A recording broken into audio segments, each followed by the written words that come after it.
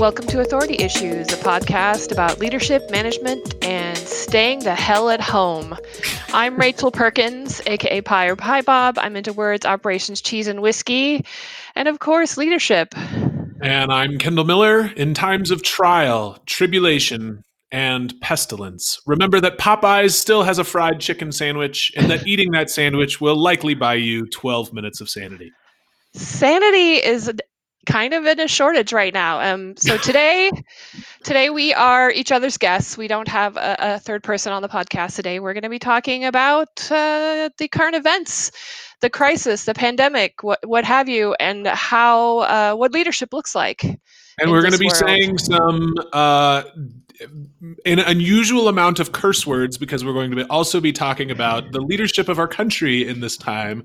And basically everything you need to know about leadership in crisis, you can just look at what's happening in the White House and do the opposite.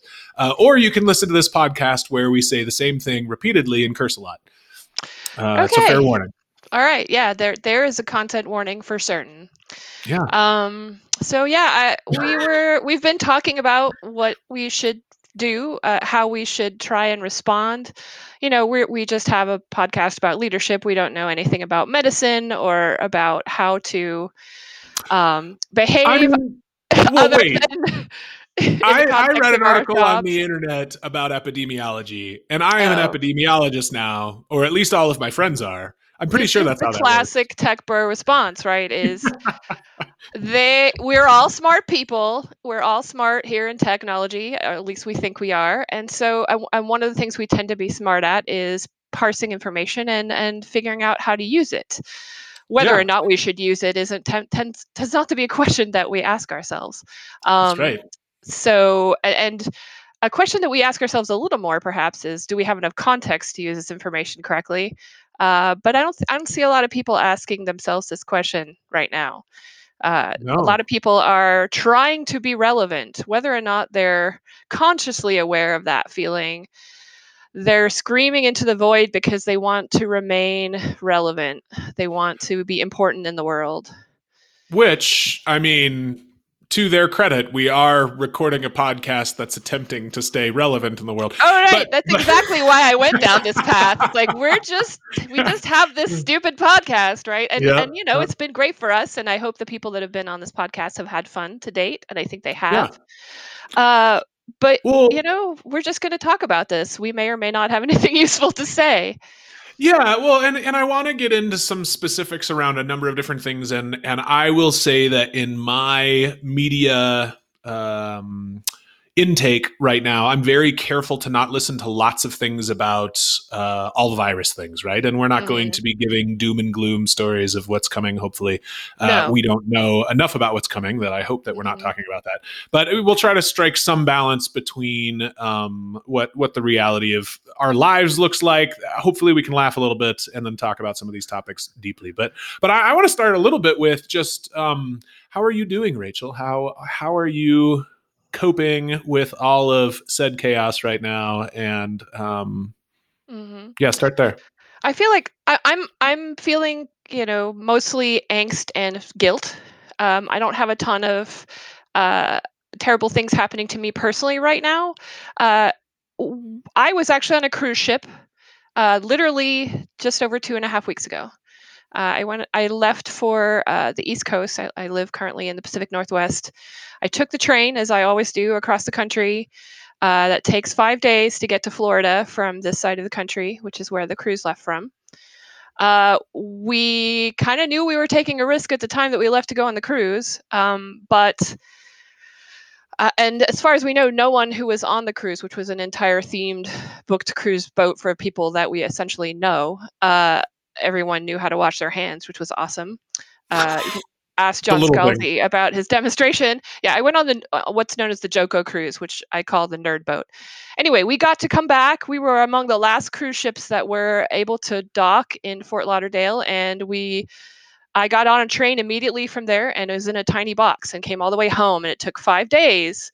And during that 5 days, everything started to go to shit. Like, it was I was online most of the time using my phone, and I came back, and to me, like, the crisis was me worrying about whether I was going to be able to get home, like if I was going to get stuck in Chicago or something, or yeah. But that all went fine. My husband flew back the day of he coming back from the cruise, and he was stuck in like elbow to elbow stuff in the airport in Fort Lauderdale, which I didn't really interact with anyone. Thank goodness, all the way home. So yeah, since then it's just been a matter of waiting, staying home, which is a thing I do pretty well all on my own. And seeing everyone's lives change as a result of this. So yeah, I feel okay. I feel guilty for feeling okay right now, and I know that things could get way worse in the future, but for now it's a holding pattern, and we're just doing our best in this tiny town to, buy a lot of takeout. A lot more takeout than we normally do to try and support help those local restaurants. Yeah. Yeah. What about you, man? Well, so man, there's so many different layers here. So I work from home, and I know a lot of people that are like, "Oh, Kendall, your life didn't change at all," and I'm like, "Well, no, I'm a screaming extrovert who works at home, and I have coping mechanisms that almost entirely involve leaving my house regularly. I go to lunch most days of the week with a friend or with a business. There's often a work-related reason I'm meeting with a potential client or someone who's done something with our company or an employee or whatever it is. I find reasons to leave because I have to leave to just maintain my sanity. And so I think the first week was just mourning the loss of my normal life, like being stuck at home. I went through significant withdrawal in the first week of just like, I miss people. And you were having a rough time. I saw that. Oh man. Yeah. I was in a really bad way. And the way that I've coped with it is to just exercise like an idiot, because the endorphins give me enough of a high to get me through the rest of the day. Well, the problem is, I normally run about 10 miles once on the weekend, and I bike about 10 miles 5 days a week. Well, now I'd like to run every day, but my knees can't really handle that unless I dramatically tone down my mileage. I'm biking 20 miles 4 days a week, 5 days a week, 6 days a week. Sometimes I'm biking 5 miles to the mountain, running 5 miles up the mountain, biking 5 miles home. And that is crazy. You are crazy. I think I'm down 7 pounds already just in the 2.5 weeks we've been here. And I feel my legs going to shit. And I'm, I don't want to get injured, because if I'm stuck indoors, then I'm going to completely lose my mind. So I'm trying to be smart about that. And it's hard. And I roller coaster all the time. Sometimes I'm doing well. Sometimes I'm doing terrible. I'm coping by eating a ridiculous amount of Popeye's chicken sandwiches for whatever reason. That particular meal really makes me happy. It is not eating local. I'm also working hard to try to eat local to support the local restaurants, but I think you're a little further away from everything. No, I'm not close to the down. You live in a small town, and you're close to the downtown. I do not live in a small town, but there's lots of local things nearby. Oh, that's good. Yeah, and actually, we can talk about this right now. One of the things that I did was there's a Denny's that a couple of guys and myself go to about every 2 weeks, and we eat really early in the morning, and Denny's is the only thing that's open. That's why we go to Denny's. It's not because it's the best food in the world. And I've become pretty well connected to the waitress that works the night shift and waits on us, and is a single mom and has 2 teenage kids. And when this happened, I'm messaging saying, send me your Venmo and I will send you some money and support you, because I can afford to right now. I don't know how long I can. And one of the things I'm wondering about is I have money set aside for giving always, and I'm very comfortable giving that away. I'd like to be generous in this, but it's really hard to know, is this 2 months? Then I can be really generous. Is this 8 months? Then I maybe can't be, and it's a difficult place to be. And it is so tinged with guilt as well. How much are you holding back to make sure that you and yours are comfortable? How comfortable do we need to be? Yeah, it is so hard to have those thoughts, to have that conversation with yourself and realize how cold-blooded you're being. But you got to have that conversation with yourself. You have to know where you stand on these things. Well, and it's interesting, I've had a couple conversations with friends around, hey, what should we be doing in all of this? Should we just act like it's no big deal and let the economy, keep going and people die. The other side is we completely lock down and the economy hits a brick wall like it has, right? And there's some stresses for this. Oh my goodness, being in leadership in a company when the economy literally runs into a wall is stressful because it's really damn hard to plan when you don't know what's coming. You end up having to almost plan for a worst case scenario because you don't know. And so where was I going with that? Well, we were originally talking about how to decide what to do with the resources that you have and how it's difficult because you don't have a lot of visibility into the future and what that's going to take from you. Right. Well, and there's guilt around that, like you're saying, and I don't know. I had something really profound that I was going to go with that, but I can't remember what it was. But there's what? I wasn't going to talk because I thought maybe you would get it. You'd think all the dots would connect, but okay. So then let's shift and talk about some of the government stuff that's going on, right? Like, I mean, I think part of my frustration is I really just want some guidance from the government that I trust. Hey, April 30th, we're going to start to open things back up. I don't care if it's May 30th or June 30th. I just need something that I trust. And the problem is everything that's spoken from the top in this country, I just don't believe. And so I don't think anybody believes it. And so nobody can plan around it. We don't believe that they're listening to smart people. So we don't believe that they're capable of making rational decisions. And we don't believe that it's connected to reality. Yeah, I agree. And I think the economy is taking a much bigger hit as a result because there's no confidence from what's coming from the top. Well, I don't know that we're even going to see what the economy is going to do. There's a lot of people still hanging on. Yeah. It's there's not a way to see the future, and so the advice that you could be given is pretty variable. Yeah. I mean, yes, everyone is incredibly frustrated with how the administration has handled. And we're talking about the U.S. presidential administration has handled this situation. There's been a lot of lying. There's been a lot of dissembling. People should definitely not listen to the president in this particular situation. Well, and what's hard is like, it's not like Trump has been through a global pandemic before, right? Like, it's not like he's sat down and he's like, well, I've done this 4 times. This is how we get through this shit, right? Like, I mean, he can't say that either. But I would love to see him surrounding himself with very smart people, giving data, showing trends. This is what we do know. This is why we do believe these are the things that are going to happen. This is how we're going to tackle it. Was that ever going to happen with him? No. You might as well ask for a pony. Fuck's sake. No. You can get a pony, Rachel. Yeah, you're much more likely to have a pony. That's what I said. It is just how it is right now. And I see a lot of people expressing tremendous amount of incredulity and anger about how this has been handled. And yes, oh my goodness, yes, this is as I hate to say, it's unprecedented in the levels of complete catastrophe in terms of their handling of it. But I don't find that super productive at this point.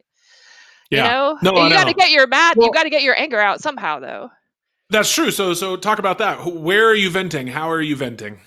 Well, as I was saying earlier, I have a tremendous amount of guilt. I don't have a ton of personal stuff to vent about right now. I am amusingly in the middle of buying a house, which, this is the perfect time to do that.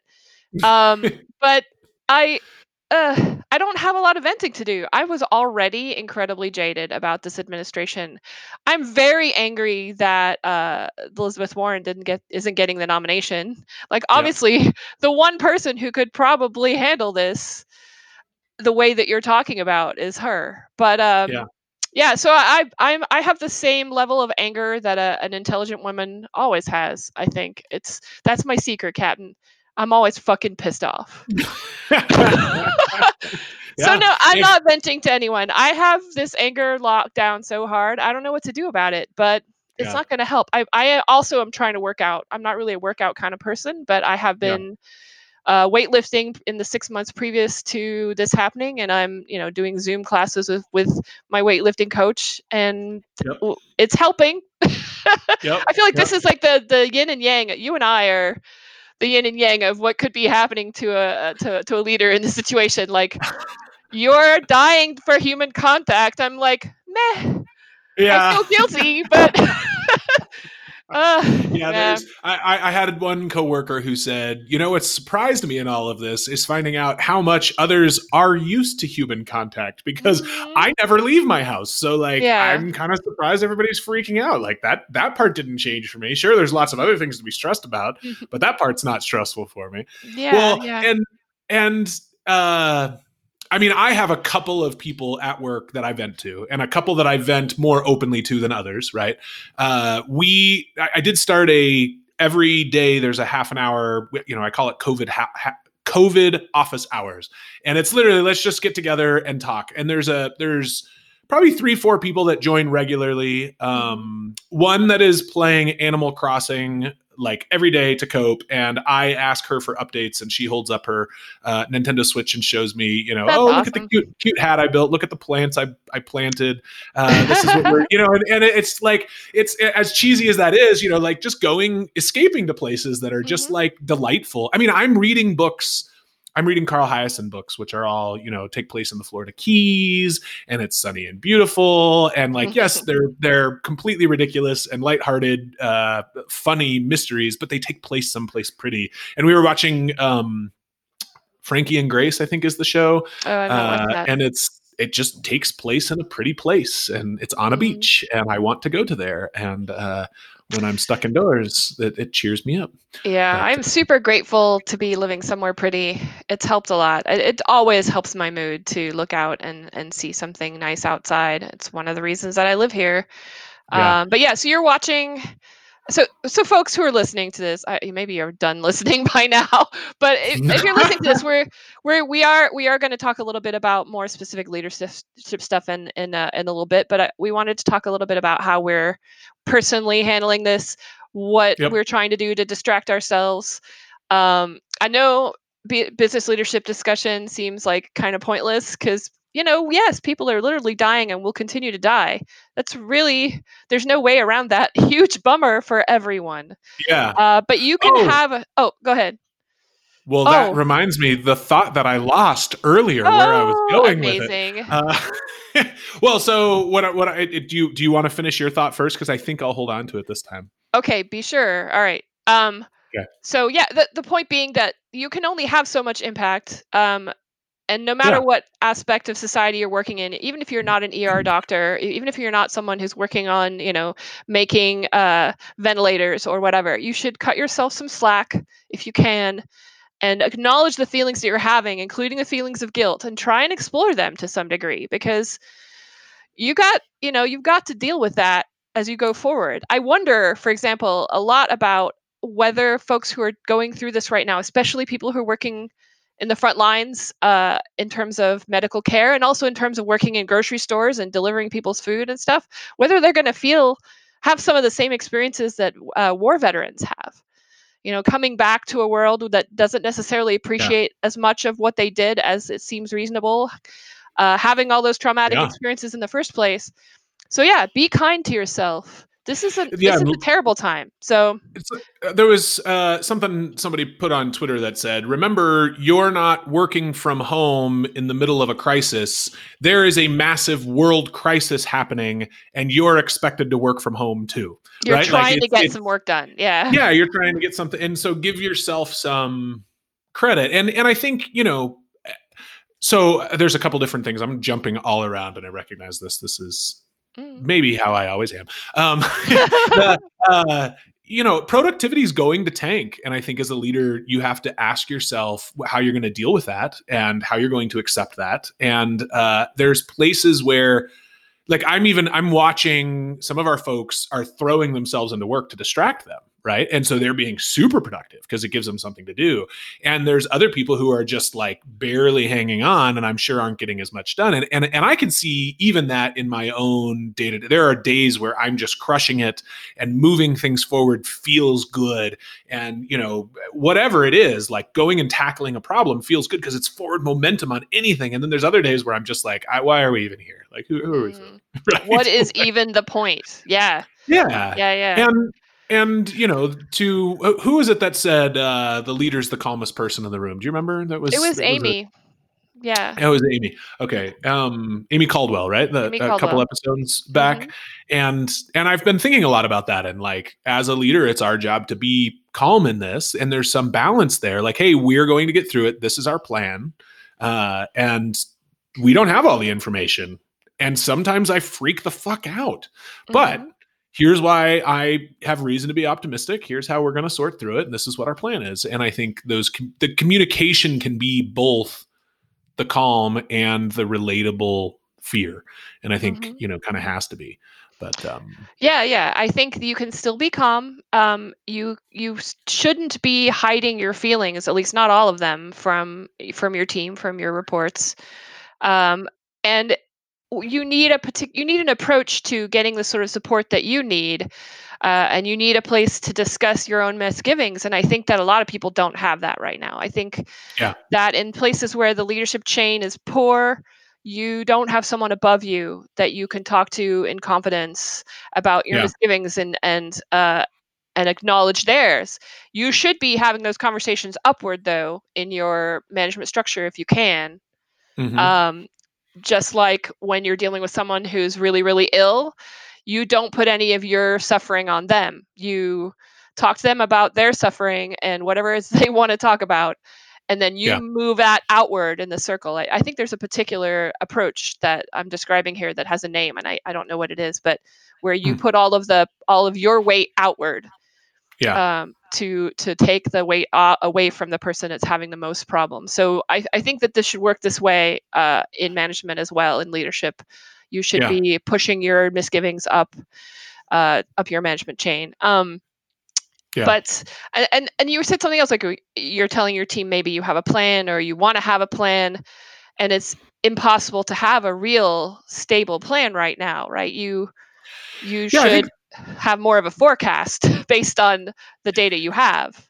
Right. Yeah. I mean, that's the hardest part, is this is changing so fast. What the executives team plan was 3 weeks ago is different than what it was, a week after that. And we're trying to every week sit down and plan. And as we gather more information, we have a longer plan, and hopefully it closer and closer matches reality. But yeah, it's, like everything decision-making in life, you want 100% of the information before you make a decision, but you have 10% of the information. Yeah. And you have to make a decision anyways. This is why I am not good. I'm not good executive fodder. At least not the sort of, startup executive fodder. I'm not a risk taker. I have trouble when I don't have a significant amount of the information that's needed. And so I am very impressed with folks who can move forward. And I also think that to some degree, in my mind, those folks are a little bit sociopathic. They have to be. Like, to make decisions that affect people's lives like that without the right amount of information. It's like being a brain surgeon. You have to have a bit of a God complex, maybe just a tiny bit. Yeah. But that's the thing I don't have. It all weighs too much on me. So if you have that ability to compartmentalize away the potential suffering, that is useful in times like this. Yeah, I think there's definitely something to, there's certain personalities that do these things because there's a certain disconnect from reality that's required to be successful in them. Yeah. And I mean, I would say if you're an employee in an organization, know that your leadership is trying to, if they're competent people, do right by you. They're not all competent people. Some of them are just assholes, full stop. But for most people out there that wait, this is interesting. Sorry, I want to interrupt you. Yeah, go ahead. Your two extremes are asshole and competent? Asshole and empathetic. So there are you can be a competent competent asshole. Yeah. Sure. And I think there's a lot more of that than you're potentially acknowledging at the moment. You're right. I'm oversimplifying into two buckets that are maybe not connected to reality, but I'm saying if you're an employee at a company with leadership that you believe cares about you, and whether or not they do, again, is another story. But just like have some empathy for the fact that they're trying to do right, and they're trying to plan, and they're trying to take care of things, but it's really hard to plan right now, right? And if you're a leader, understand that your people are sitting there saying, all I want is some assurance of the future. And you're going to have to go provide them some assurance of the future without all the information. And, those are two sort of opposite ends there. And you're going to have to make plans that are, in line with some of that. The fact that we don't know where it's going. When you're an executive, and you're saying you're meeting regularly with your team, like every day, pretty much. Yeah, most of that's just shoot the shit so we can keep each other sane. It's not business updates daily, but yeah. Oh, okay. But when you're doing the business updates, you have everyone comes to the table with like, here's the information about the behavior of the virus, the current stats. Like, do you come to it from that level of information? Are you using data that you're getting from elsewhere about the progress of controlling the virus to make decisions, or is it something else? No, so and I want to be careful about commenting specifically on what you're doing. Just because it I have a plan for how we're addressing this right now. I mostly want to talk, and it may change. I mostly want to talk about how it is you're going about this discussion around things like, are people coming to the table with stuff they read on the internet, or is there one person whose job it is to kind of coalesce the data that they're getting and bring it to the table as a useful input to your decision-making process? I mean, some of it is the board with a broader understanding of what's going on with other companies and how other executives are thinking about it, saying, hey, these are the things I think we need to consider because these are the things we're seeing across other companies, right? That's part of it. That's where a significant percentage of our input comes from, these people who have a macro level view, right? We have maybe the biggest view of our company, but there are people out there who seem to have a sort of greater grasp on the industry or the economy in general, or how investors are thinking about things. Like, there's all of those pieces, right? But then there's also like part of the information we're trying to gather is what kinds of companies are affected by this, and how's that going to affect our bottom line? What kinds of our customers are affected by this? Who's booming? Who's failing? Who's caving in? How much can we sell? How much can't we sell? How long is it going to be before we can sell? Like, all of these things are just questions that, like, there's just so many moving parts that, our plans one day change sometimes the next day. And so, you have to be a little bit conservative until everything looks great. If we all knew we would all be back at work and restaurants would be in business and travel industry would be letting people get on airplanes, then we could map, okay, these customers are going to be affected until this time, and we need to make these plans, right? But it seems like if you for lack of a better set of information to make decisions with, it might be a good one approach to this might be to do what you do when you sit down with your financial planner and you make a plan that's like, here's the high risk plan, here's the medium plan, here's the oh my god no risk ever plan. Hi, that's where I come from. Or the here's the best case, middle, probably realistic and worst case scenarios. And like how along those timelines, perhaps just envisioned you might make different decisions based on information coming in. That's some kind of framework for making that decision anyway, on a quarterly, normally you do this on maybe a quarterly basis, but perhaps you're doing it on a every other day basis at the moment. Yeah, I mean, we're definitely making best case, worst case, and probably realistic plans, right? And then trying to make decisions based on those things. And I think probably most companies are doing something like that. Again, it's just there's just so many moving parts, and it's so different than anything we've seen that it's really hard to plan. And we're trying to. I can say we're trying to do right by our people and try to make decisions we think are best for the individual as well as the company, right? And those are really hard things to weigh in the midst of this when you don't know everything. But that is definitely true. I was trying to think of anything that I'd gone through in terms of a leader that could even be remotely mapped back to this. And the only thing I can think of is when the .com bust happened in around the 2000 timeframe. And when that, that wasn't the kind of calamity that this is, where people's healths are, literal lives are at stake in such a large way. But it was a similar situation where people were going to get laid off, people were going to get cut from the companies, and people who were behind had to help make those decisions, or felt guilty about remaining behind. A lot of people came into the tech boom and learned HTML and very little else, and didn't have something else to fall back on. There was a lot of people becoming massage therapists and going into other yoga practitioners, and going into recruiting. That was a big thing then, and that is part of one of the recruiting bust turned into a boom. But the feelings are similar in the sense that some of us who got to keep our jobs didn't understand, or didn't know how to process that. And I think there's some similar stuff there, whether or not it's worth discussing. Yeah, well, so that's the topic I wanted to go back to. And give me just a second, because I have children screaming in the other room that I think the mic is picking up, and I'm going to go ask them to be a little quieter.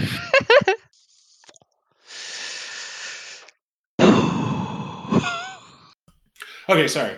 So I have to get up and walk away from the mic, and probably I'll leave some of that in, although I'll cut out the long pause where I go and ask them to be a little bit quieter while we record. This is very real right now. Everybody's kids are home. No wasps landing on dogs, though.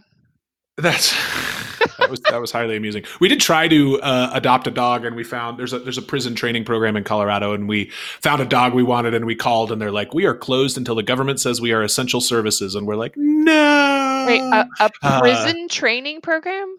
Yeah, so it's basically like a way for inmates to bond with an animal, have a specific thing to work towards. So the inmate trains the animal for a certain amount of time, and then they adopt the dogs out. And so it's good for the inmate, it's good for the animal. Wow. It seems like a cool idea. I mean, I don't know. It'd be interesting to talk to someone who's been in that program and is like, they gave me 50 dogs over 20 years, and I'm so attached to all these dogs, and it was miserable. I don't know. My immediate nerd response to that is like, do they x-ray the pet afterwards to make sure that, they didn't send you a message from the jail, break I don't me out? think these are like, high maximum security prison kinds of I assume that's not the case, but I don't know. I don't know. Okay, so what I wanted to bring up, and what I started to say earlier before I got very distracted midway through my sentence and felt very disappointed in my inability to hold a thought. Keep it together, Kendall. So the conversation about the economic versus life cost, right? So this is what I wanted to get at. So I was talking with a friend of mine and who has just this very hard line. It's absolutely about life. It doesn't matter how bad the economy gets. We care about life, and everything else goes on hold. And I completely get that argument. For clarity, I don't know where I land quite entirely with this. But that, my response was a little bit like, easy for you to say, you're in a very stable industry where you have a job and you're going to be just fine. And some of the things that I've been thinking about as I've been listening to different podcasts about this or whatever, and a couple people in my life, is like, there was this person talking about Alcoholics Anonymous on Reply All, right? Like, this is a community that depends on community. We need to be in community with one another. And can we do this via Zoom? Maybe, but there's probably going to be a lot of people who haven't had a drink in a long time that are at home drinking alone right now. It's a very stressful time. Yeah. Yeah. And and I have a couple of friends who are dealing with some of the worst situations in their lives. Just because the economy goes on hold doesn't mean that everything else in life goes on hold. And I have two friends I can think of right now who, more than anything in the world, what they need right now is a hug. Right. And and instead they're isolated somewhere away from their families or away from their normal support structure, and they have no way to connect back to it. And their friends can't even come out and just provide support. You can't just go get a beer with somebody and have a conversation and say, I'm sorry, man, this is shit. Right. So there's some middle ground there. Like, I go try to, I'll ride my bike across town and walk a dog with someone 6 feet away from them, and hopefully that's not too much exposure. Hopefully that's a relatively balanced thing. I don't know. We're all trying to come up with our standards of what's right. Right.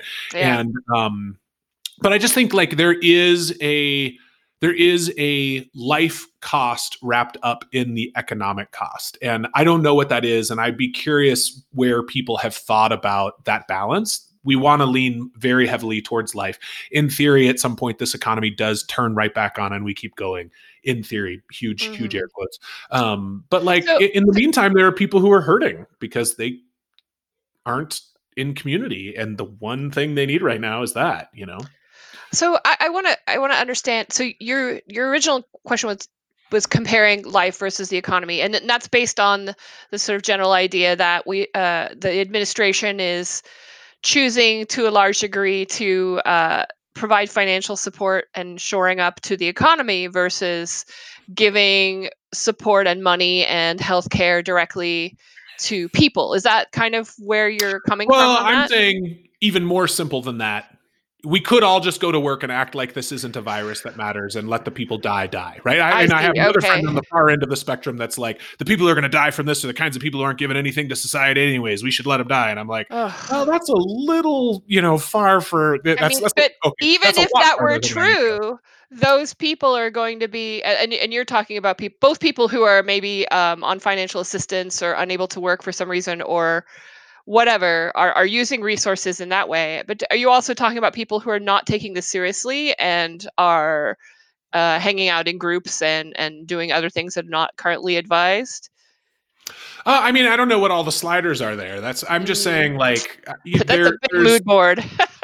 Yeah, I mean, there's a way to respond that is, hey, everyone go home and stay in your homes and be as safe as possible. And I get that, and I completely understand the arguments about it, right? Mm-hmm. And then there's we all need to act like this doesn't matter and go back to work because the economic hit is way too, like what was Trump's words? The cure can't be worse than the disease, right? Yeah. And I think that's too far. Like, obviously, that seems too far the other direction. And I'm curious how we balance the things in between when we turn back on pieces of the economy, when we turn back on, like, and how we think about that, because there's I think there are people who are really, really, really going to take a very long time to recover from this, and emotionally, if they recover from it.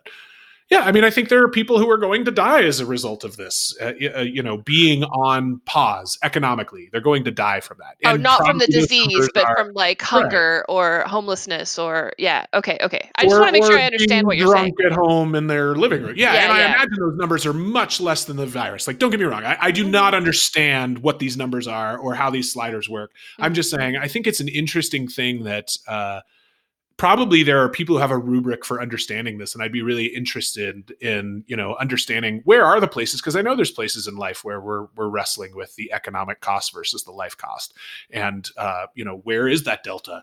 And I imagine it's substantially more in one direction than the other, but I'm curious to understand how people think about it. Well, I think that there are people who are gathering that data and are analyzing the trends in the propagation of the virus and people dying and where there are bigger hotspots than others and all of those things, and comparing them to models based on what happens if we remove this from the economy kind of thing. It's just that there are so many variables that you kind of have to, you probably have way too many sources of data to choose from versus not enough data in some ways. So if this administration were capable of taking on that kind of data, were at all interested in figuring that out, which I'm not sure that it is, we would probably be making that call on a weekly basis at a national level. It is true that there are places where things are way more dire than others. Like in New York City sounds really terrible right now. I have a friend who lives in a studio apartment in Manhattan, and he can't get, it's not like this is a huge deal, but he can't get any food delivery now. There's only one tiny grocery store in his neighborhood. This is literally across the street from where Yoko Ono lives. Like, it's a fancy area right next to the park. And he can't get food delivered. He cannot get any groceries from anywhere. His little tiny grocery is very picked over. He can't do laundry. All the laundromats are closed. He can't get all the little drugstores around him are closed. Like, it's getting worse and worse, and no one is going outside. Right. I think, and it sounds like that the hospital situation there is extremely poor. It's going to be different there than in my tiny town of 10,000 people with a very big medical center. Things are going to happen more slowly here. They're still going to happen. There are still cases in my county, but so how the lockdowns apply is going to be really hard to manage, right? I think it's going to be difficult for someone at a national level to say everyone must wear masks when you leave your house. Right. Like, it doesn't make sense for some people.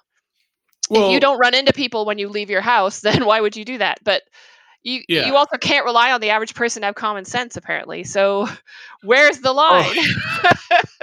There's so what's interesting about that is just in the last couple of weeks, a number of friends of mine, Chinese friends that still live in China, have reached out and said, this morning I got one. Hey, I hear things are really bad in America, that everyone's dying. Are you okay? I'm worried about you. And I'm a little like, well, maybe I'm overly optimistic about things. Maybe things are a lot worse than I understand. Also, I'm sure that it makes sense for the government of China to play up how poorly we're responding,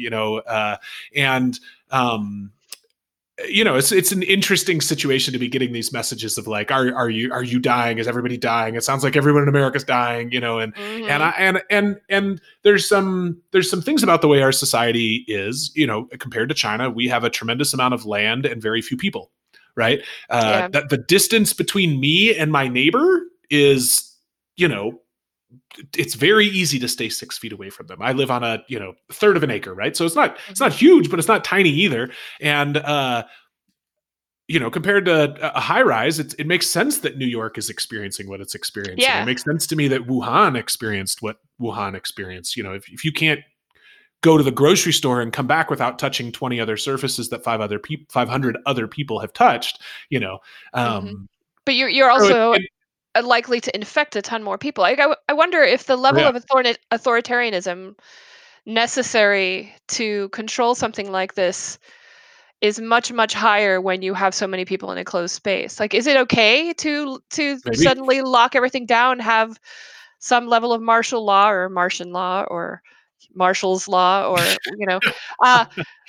but is it at what point is there a curve that we could fit this to, where like, well, if there's this many people and everyone else they're around is likely to be impacted by, also catch what they have, where this is why it's not easy to be a leader right here. You have this philosophical decision that is wrapped up in people's lives. How much A to B, like, you must do what I say, leadership is required in these situations. Well, and Americans are going to say no.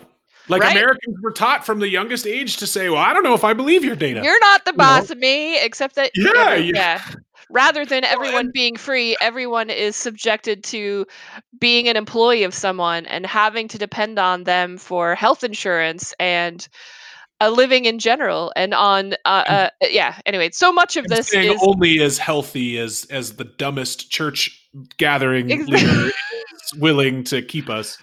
Well, I love that neither of us are actually drinking right now, but it kind of sounds like we are. But yeah, this situation really does. A lot of people are beginning to.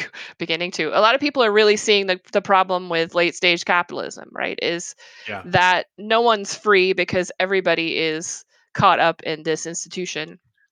They think they're free. They think that they're making their way. They're temporary embarrassed bajillionaires, but that's not really what's going on here. Well, and not to say that I necessarily think the Chinese model is the right model, but one of those friends that reached out to me did say his message was very brief. Kendall, I'm worried about you. I don't think your government is authoritarian enough to weather this storm. Oh my gosh, I can't believe that's actually what they said. Really... But that's the very question I was just asking, right? Yeah. Now, if we trusted our federal government, perhaps it would be a little better if they acted in a more authoritarian way at the moment. But right now, I'm not sure. Well, and that's the thing, is we're not comparing authoritarianism to capitalism. We're comparing competent authoritarian leadership to totally incompetent democratic leadership, right? Like in a capitalist society. Like it's very different. Like if we had a democratic leader that we had tremendous respect for, and even if we didn't respect them, we at least believed that when they opened their mouths, what they were saying was true. How would things be different? And it sure feels like the impact would be enormous just with that change. Yeah, to me, just asking, obviously there's tons of gray area here, right? Especially when human lives are involved. But I'm more just generally considering the question of authority. I am anti-authoritarianism, and I think most of the people who have been on this show are also anti-authoritarianism and hate wielding their authority for the most part. It's generally an uncomfortable burden, and it's generally considered a bad thing. But at this point, we are asking this question: is it how much authority is reasonable here? Is it as much as is needed? It's that same question: is it lives or the economy? Except that it's, do we have to listen to what somebody says? And you're taking it even further. It's because we don't believe them. We don't trust them. If we did believe or trust them, you can earn authority without being in a position of leadership, right? Mm-hmm. And there is a amount of earned authority that this administration does not have. Yeah. And so would a leader that people trusted, and this is America, there's no such thing as a leader that everyone would trust, right? Like just period. And, I'm so jaded. Oh yeah, but like if there's a leader that has earned the trust of the people and is making decisions, then they have more authority to make decisions like this than a person who does not have anyone's trust. And, that's part of it. Is some people are reacting because they don't believe. Some people are like, it's just unbelievable how messy it is. And that's because there's nobody with authority in a position of power. Yeah. Well, that is all, super depressing. We've been thinking about this a lot. So I want to go back to what things we're doing to try and make life survivable, with the explicit understanding that we understand that our lives are considerably better than the lives of many at the moment. What a question that you asked earlier before we started recording is, what are you listening to, watching, reading, or drinking? And I wanted one really weird benefit to me of having been part of this crisis is that my favorite restaurant in town here has gotten, and I think Washington has made this possible for many restaurants, they're now able to sell their liquor by the bottle. They were doing bottle service, which is not something that they did before. And they published a list of their pretty good bar. And I just moved to this town a year ago, and we got rid of a ton of alcohol before we left because we didn't want to move it. We're just about to move into a new house where we will have room to have a bar. And so I spent far too much money buying this restaurant's bar. And so every night since then, my husband has made me some new wacky cocktail, and that has made a big difference to my ability to chill out and go to sleep. Yeah. So I recommend cocktails as a way to weather the storm, if that is a thing that appeals to you. And if you can use it in appropriate moderation without destroying the lives of people around you. Fuck you, Kendall. Moderation. Right now. No, I understand. You're completely right. There's a different level of moderation. Oh my God, you're not my dad. You respond well to it. That's right. You're not my real dad. I said that to my kid the other day, and he looked at me like, huh? Oh, that's you're not my real dad. I mean, what else besides alcohol? What are you watching? What are you reading? Or what are you playing? If it's video games, what's keeping you happy? Well, I am sure this is no surprise to anyone. The advent of playing role-playing games online has been a thing for a while, and this is it's outrageous. I'm in 3 different remote D&D games. Actually, one of them is a called Starfinder, which is a D&D in space, basically. And it's great. It's a great. I've always found D&D. I always play like meathead soldier type paladin, something that smashes other things essentially, and it helps me a lot to get. That's how I'm getting out my anger, is by crushing things what deserve it. As in D&D. So that's another thing that's been super helpful to me personally. If you haven't tried that kind of thing before, I recommend Roll20.net and following them on Twitter for ideas of what groups to watch. A lot of people do streaming of their games, which is also can be hugely entertaining. So that's worth it. And then I have been watching, and this is a show that my husband and I watch before we go to bed anyway, because it's a great way to chill out before going to bed. And we watch a show called Murdoch Mysteries, which is a Canadian show set in the late 1800s. And it's kind of a police procedural. I won't say more than that. It's really cheesy and not stressful. Definitely recommend. It's funny at times. You get really attached to the various side characters. Most of them last throughout many, many seasons of the show. The show is 12 seasons, 15 seasons long. Sure. It's still on, I think. So you're not going to run out yet. Good. Mm-hmm. What about you? Well, so one of our engineers suggested, and I wrote it down and now I can't pull it up, suggested a podcast that... Oh, I have it here. Yeah. The Sony Music podcast, that one? Staying In? Yeah, Staying In with Emily and Kumail. Yeah. And it's hilarious. I cannot suggest it enough. Like burst into laughter out loud multiple times over a very long, they're just talking about being stuck inside, and there's helpful information. There's a lot of hilarity. It's the lighthearted escape that we need right now. So is that Kumail Nanjiani? Or, yeah, the famous actor from Silicon Valley and a whole bunch of other Definitely. Highly suggested that. I am watching and reading things that take place on beaches. I think I said that. And then otherwise exercising like an idiot. As much as my legs will carry me, I will bike and run. And when my legs need a break day, you're smashing things in a video game, I'm going out and hitting my heavy bag as hard as I can. Yeah, the exercise is keeping me sane. Going on lots and lots of walks with the kids. And right now it's gray and dark and it's going to snow all day tomorrow. And that's depressing, but it's been sunny and beautiful and we've been living outdoors. Oh, it's going to snow tomorrow. Well, that will be fun. Hopefully. I mean, when you get 4 inches of snow, 6 inches of snow, it's fun because you can sled or build snowmen. When you get 1.5 inches, it's just kind of annoying, especially if it's wet snow, I don't know. Yeah, I've been going on a few walks around here. It's been pretty as well, except for today. But yeah, I know a lot of folks they're not supposed to go outside at all. And that really sucks. I feel bad for them.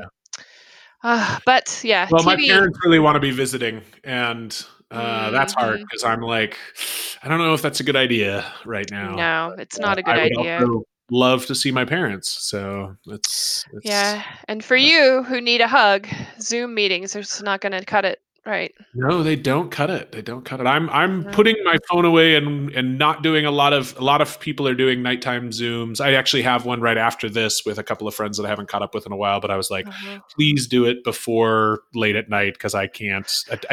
I sit in front of my computer all day long on Zoom. I don't want to in my spare time walk back in and sit at my computer and get on a Zoom. That does not sound fun to me. I don't know. I said this on Twitter the other day, and I actually got a lot more responses about it than I thought I would. And it is that in this time, it seems like everyone wants to be on it, have Zoom happy hours and parties and stuff. And I'm like, I really don't want to be performatively normal on camera right now. I'm probably okay, but I also feel really weird all the time, which I think a lot of people are feeling weird. So, yeah, I like the idea of it, but I also don't want to do it. So, yeah, it makes I get it. Yeah. Anyway, folks, you should do what helps. Do what helps. Do what helps. Ask for help if you need it. Video, going for walks, sit 6 feet from your neighbor and have a beer. There's somebody who goes down. There's a creek that goes through our neighborhood, and there's 2 women that pretty regularly I see sitting on opposite sides of the creek having a beer, talking to one another. That's pretty great. That's very endearing. If you can do that, you should totally do that. And yeah, hopefully you're getting the support you need, folks. We will do our best to continue to talk about things that occur to us. Yeah. Thanks. Well, and good luck and hang in there. And yeah, maybe we'll have on some guests to talk about leadership in crisis.